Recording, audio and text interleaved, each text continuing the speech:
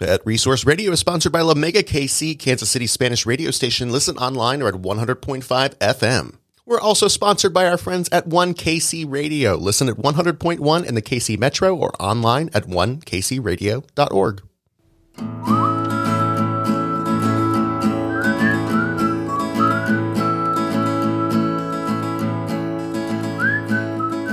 We've got Edie Howard of PawsAbilities on the show to talk about their work making delicious treats for dogs while helping create jobs for people with disabilities.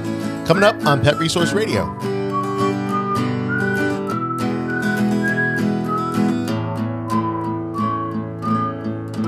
From the Pet Resource Center of Kansas City, I'm Dave Shapiro. And I'm Sierra Howe. Welcome to the show. We're coming to you from the Pet Resource Center of Kansas City. We're a nonprofit whose goal is what? To keep pets and people together through supportive services. Yep. We're doing it every day. Every day. Every day, more and more every day. And more pets, yes. too. Yeah. It's not just more services, more pets. There's a big need in the community that is just going to keep growing, so we have to keep up with it. Yeah, as it stands right now, it looks like we'll probably see about 10,000 more pets this year than we did last year. Crazy. Yep. I mean, it speaks to our growth to some extent, but I think it also speaks to the intense need in the community, as we were talking about on the last episode of the Pet News.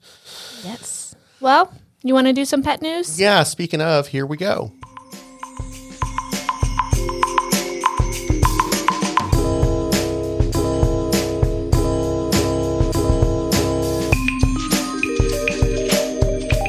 Doggy sniffers. They're great. No one's going to argue that. But a new study shows how good they are at picking up stress in humans. 4 dogs, 36 human beings. Scientists at Queen's University Belfast in the UK collected sweat and breath samples from the humans and then gave them a math puzzle to solve, which, causes stress, especially when it's counting backwards aloud from 9,000 in units of 17 for 3 minutes. That'll raise your stress level for sure, which changes the compounds found in human sweat and breath. So when presented with the before samples and then samples from the same humans after their mathematical gymnastics, the dogs were able to determine with 90% accuracy which samples came from after the stressor was added. Now, the training method to get them to understand the parameters of the experiment utilized positive reinforcement. So the dogs actually got excited at the idea of stress chemicals, but the results still stand. And in truth, the success rate was higher than the researchers expected. I feel like my dogs would not get excited because they totally vibe off of what I'm feeling right now. Sure. But I want to go back. Who was that one person in the room who said, yeah, let's count backwards by 17 from 9,000? There was just one person, it. But they're genius. No, and it's clearly excellent. It worked. I would be crying within 30 seconds. like there's no way.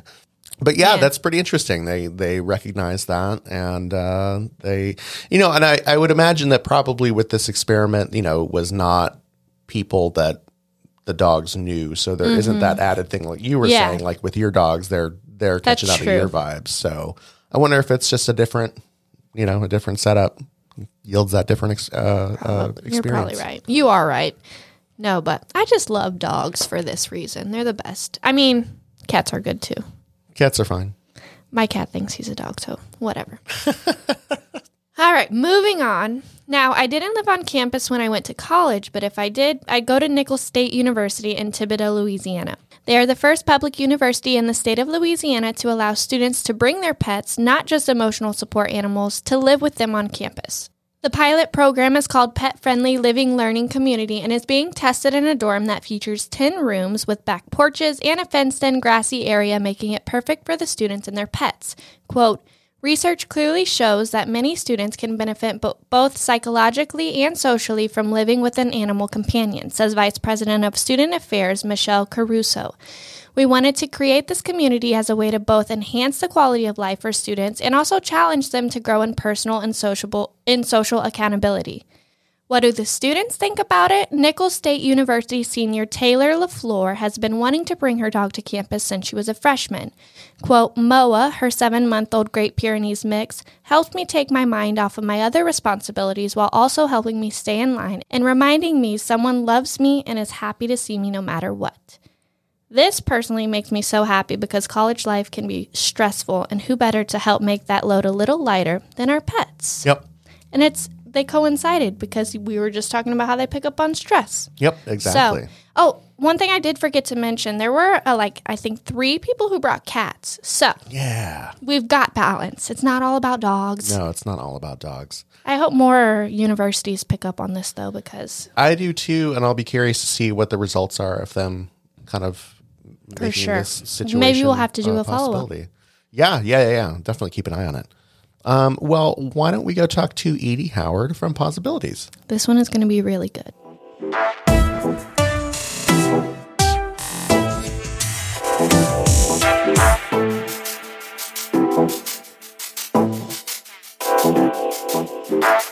PawsAbilities has been doing good in the community for decades, using the fine art of making homemade dog treats to help folks with developmental disabilities get gainful employment and learn skills that'll help them build a better life. We've got Edie Howard from PawsAbilities here to talk about the program. Edie, welcome to Pet Resource Radio. David, it's great to be here. Fantastic. Well, so what is PawsAbilities and where did the idea come from? So PawsAbilities is a nonprofit organization, and we work with young adults who have special needs, and we use the creation of pet products, such as treats and toys and bandanas, to teach job training skills. And the idea came, and our founder is from Debbie Horn. Okay. Debbie Horn has a young son, Matthew, who also has Down syndrome, such as my daughter. My daughter has Down syndrome. Okay. Well, I'll ask you later on about your own personal experiences for sure. So the employees can learn a variety of skills through the program, right? Correct. Okay. What kind of skills are we talking about?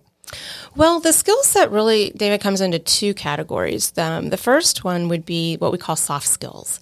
These are skills that are absolutely necessary as a foundation to be successful. Mm-hmm. So, for example, time management. Clock in on time, take your break on time, come back from lunch on time, and we work that into their schedule. Being able to stay focused, stay on task, be able to follow directions. And so an employer gives you, I want this, and this done, then we get this, and this done. So we set it up to provide a lot of soft skill training. And also conflict resolution. What happens if another employee you don't like, or boss, or how do you handle your phone? Should you be on your phone? Those types. Then we have what we call hard skills. So at PawsAbilities, we provide, we create pet products. So that's the training ground. So in doing so, we have a bakery, and we actually have commercial grade equipment. So they're learning actual skills that can be transferable into a bakery. We have a storefront. And with the storefront comes stocking, comes cleaning. And so those are also transferable skills. So we have, and then we also work out in the markets, and we sell our wares at various farmers markets, events, etc. So we're working with customers and being able to navigate. We use a Square program to be able to check customers out. Gotcha. Okay.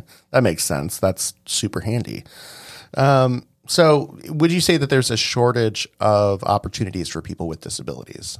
Interestingly enough, I would say at this point, no. In the last several years, with the changes that have taken place with the pandemic, with the lack of return back into the workforce, there's a plethora of opportunity. What we find the most challenging is transportation. Right. Because many of our students and many within the disability population, transportation, they may not be driving. So that's really more of an issue than I would say opportunity. So what are the benefits to employing someone with disabilities? That is a great question, which I'm really glad that you asked. Yes. I looked up to see if there would be actual studies that are current, and I've got some good information to report. Awesome. So, and I look at this in terms of what we can quantify and then what we can't quantify. So I'll start with quantification. This comes from a 2018 study, and this was done by Job Accommodation Network. And what they were looking at is the cost to accommodate an employee with a disability versus the cost to accommodate those employees who don't have a disability. And they found that it's basically the same with the exception. Yeah. With the exception, though, when they were studying outputs after the accommodations with the individuals with special needs, they found that 89% accommodations helped retain employees. There was a 72% reported improved employee productivity. And there's a 56% increased employee attendance. Now, that's what we can quantify. Right. But I think overriding and probably even more prevalent is looking at the benefits that are not quantifiable. So in the Journal of Business and Psychology, in 2020, they took a look at employers' concerns for hiring individuals with disabilities. And in the benefits category, some of the strongest they found across the board was job satisfaction, and that's for everyone, employee morale, and decreased turnover.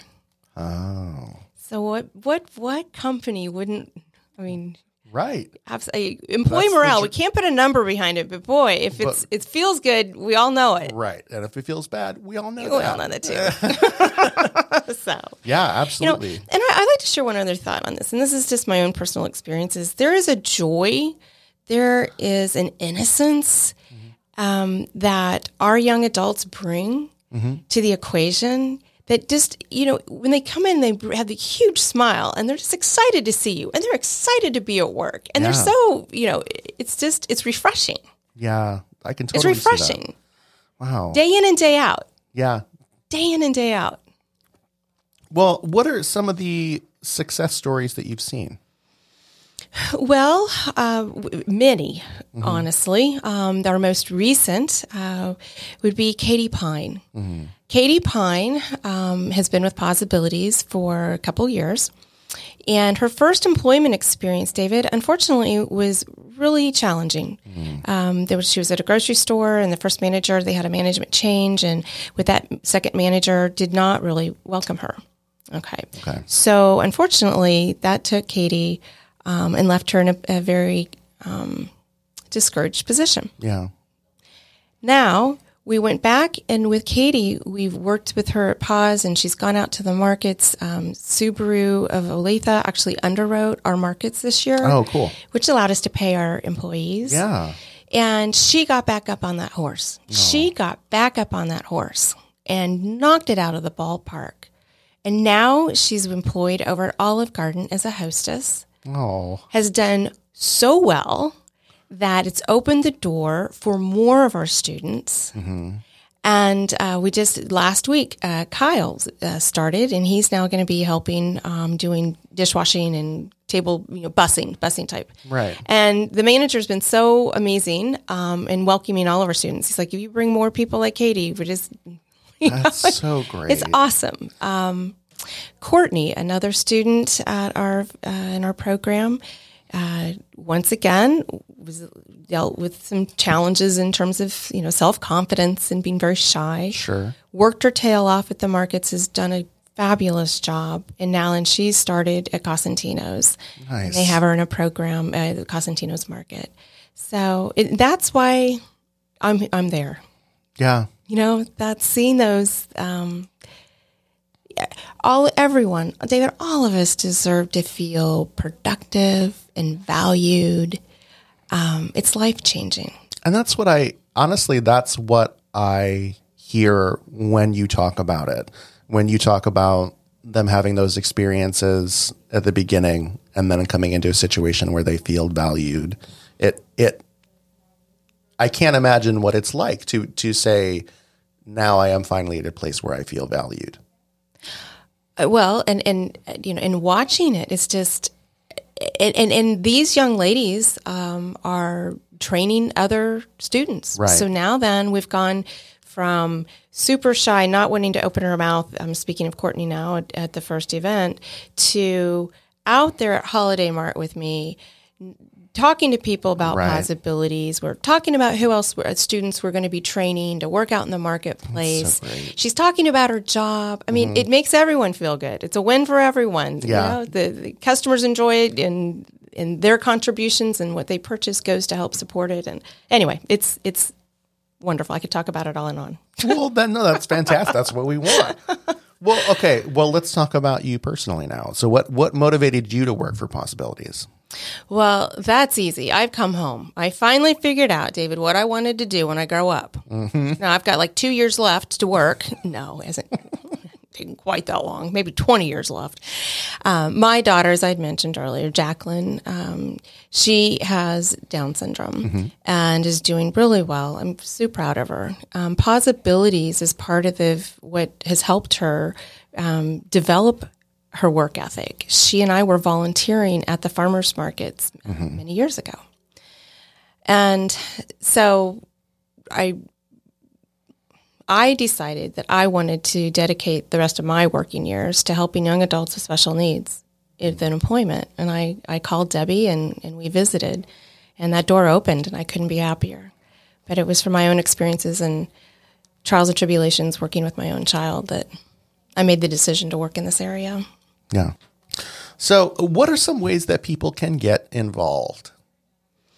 Well, we have a really robust volunteer program. So they can come and help actually at PawsAbilities, where they can do treats and bag treats, cut fabric, make pull toys. And when they volunteer at our place, they're absolutely going to have a good time because our students will be their teachers. Awesome. Now, they can volunteer as one-on-one, or if they are in a company that allows hours, then they can also schedule that. Group opportunities. Yeah. That's fantastic. Okay. And where can people go to see those kinds of opportunities? Go to PawsKC.org. Okay. And not only will you see there's a volunteer tab that they can sign up for the individuals or for groups, but they also can take a look at the different products that our students make. Yeah, I was looking at those. They're really awesome. I love all the writing on the treats, and I love all that stuff. Okay. All right. Well, Edie Howard, thank you so much for being on the show today. It was really great to talk to you. I enjoyed it, and I really appreciate the opportunity to share about PawsAbilities.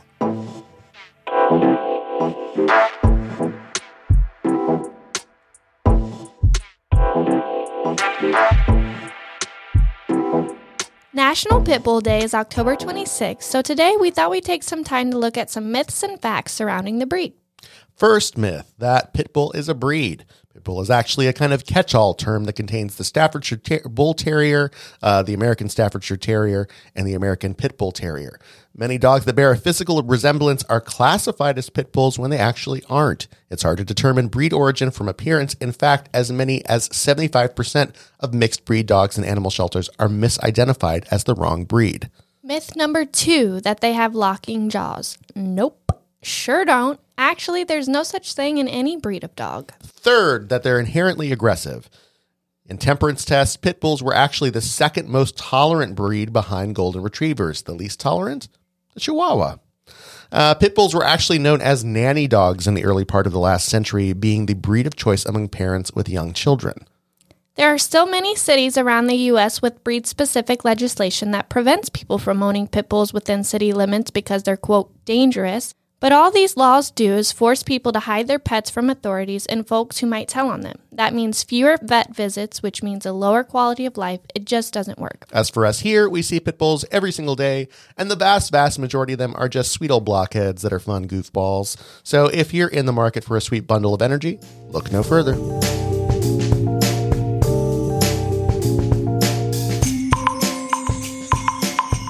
And now we say goodbye to you, friends. Big thanks again to Edie Howard from PawsAbilities for stopping by the show. You can find more info on PawsAbilities at PawsKC.org. As for us, we're a nonprofit dedicated to keeping pets and people together, and you can help. Just go to prckc.org and you can donate, volunteer, shop our online store, and more. And that online store has just been updated with some new t-shirt designs by yours truly, so check them out. Just wore mine yesterday. If you're listening to us on your favorite podcasting app, please rate us and leave us a review. That always helps people find us. And for all the latest info, follow us on Facebook and Twitter. We're at PRR Podcast on both platforms. So tail wags and purrs to you and yours. And as Conrad Lawrence said, there's no faith which has never yet been broken except that of a truly faithful dog. Take care.